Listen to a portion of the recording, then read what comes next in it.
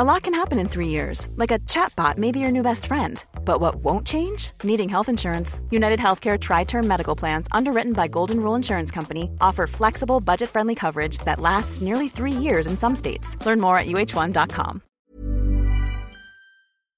I am not a spy.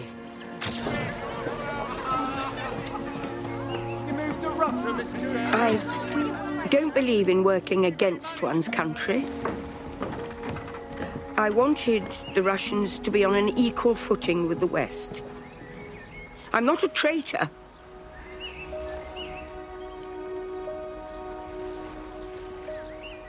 I wanted everyone to share the same knowledge because... How much did the Russians pay you? Because only that way could the horror of another world war be averted. And I think if you look back at history, you'll see I was right. How many films can you remember whose titles start with the word red? Recently, there was the Jennifer Lawrence secret agent thriller Red Sparrow. Andrea Arnold's superb debut film in 2006 was called Red Road. John Wayne and Montgomery Clift starred in Red River back in 1948. That's a classic. Antonioni's Red Desert was an early art house favourite in 1964. Patrick Swayze and Charlie Sheen fought off the USSR in Red Dawn. And a year later, in 1985, Brigitte Nielsen took on Arnold Schwarzenegger in the sword and sandals epic Red Sonja.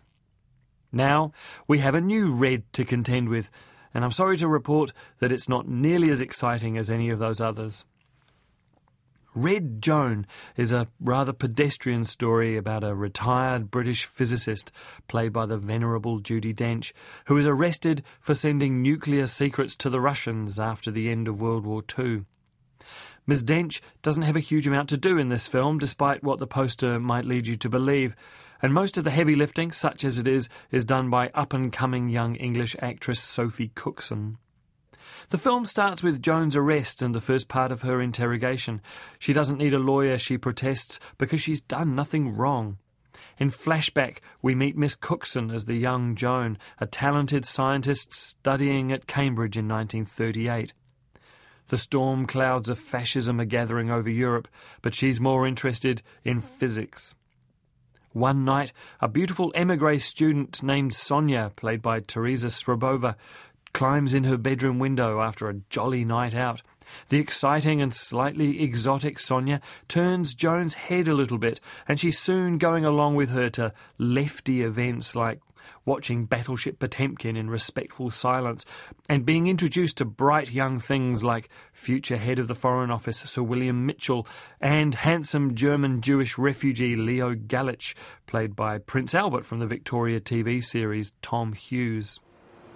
Tell me, if all of this whole world was going to be destroyed, what would you save?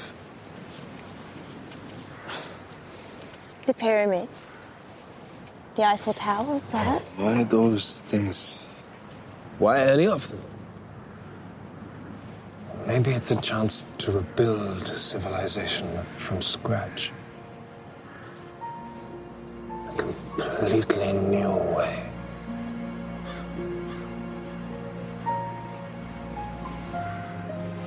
My little comrade. World War II soon breaks out, and the Russians start out on the side of the Nazis, which puts those European émigrés on the left in the security spotlight. Leo is arrested and interned. Sonia mysteriously disappears to Switzerland. Joan's scientific talents are soon spotted by the government, and she's put to work on the British version of the Manhattan Project, trying to unlock the secrets of the atom so they can make a war-ending bomb. There are actually some nicely observed bits in here as she goes from being a gifted secretary to the great men in the office to being a significant contributor in her own right. But then, on the boat to Canada to share research with the Allies, she falls in love with her boss, played by Stephen Campbell Moore, and the story is reduced to being about the competing men in her life. I did find all the blokes in this picture to be terribly wet. Maybe that's why I felt so unengaged with it. Meanwhile, back in the interrogation room, poor old Judi Dench is being rather browbeaten by Special Branch, and her top lawyer son, played by Ben Miles, is terribly disappointed with her, until, of course, he isn't. Can we wrap this up? We've been through all this. She's denied everything you've alleged. Passing Exhibit E to the accused. Do you recognise this?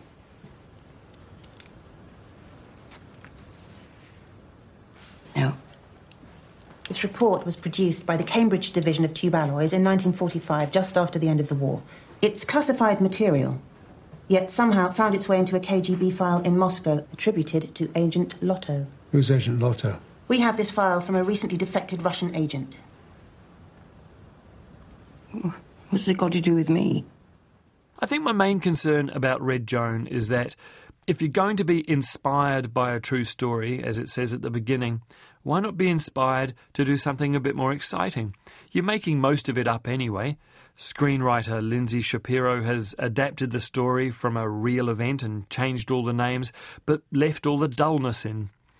Director Trevor Nunn, who used to be artistic director of the Royal Shakespeare Company, so he knows a little bit about drama on stage, if not on screen, can't seem to mine any here. My other beef with Red Joan is something I alluded to earlier. It seems afraid of politics. Joan flirts with left-wing causes at Cambridge, but for romantic reasons rather than ideological ones. The Cambridge lefties are made to look like an easily manipulated upper-class social club singing the red flag at the drop of a hat, but not really believing in anything other than that fascism is bad. She's dragged into espionage because of the men in her life, and ultimately commits her treason, for want of a better word, because she believes in nuclear parity, not socialist idealism. I just wish she had believed in a little bit more, to be honest, or that anybody in the film had. You are on a research trip. Mm-hmm. Dare I ask? No.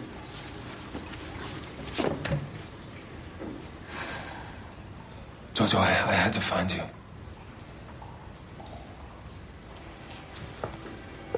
No, I can't stop thinking about you. My little comrade. The bomb must be shared. The Russians, they deserve to know. And the Allies are going to do something dreadful with it. Do not be naive.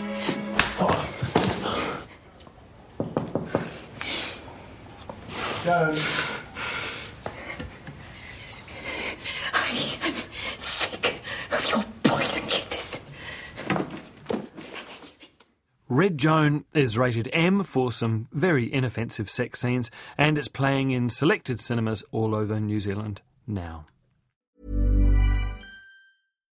Botox Cosmetic, out of botulinum toxin A, FDA approved for over 20 years. So, talk to your specialist to see if Botox Cosmetic is right for you.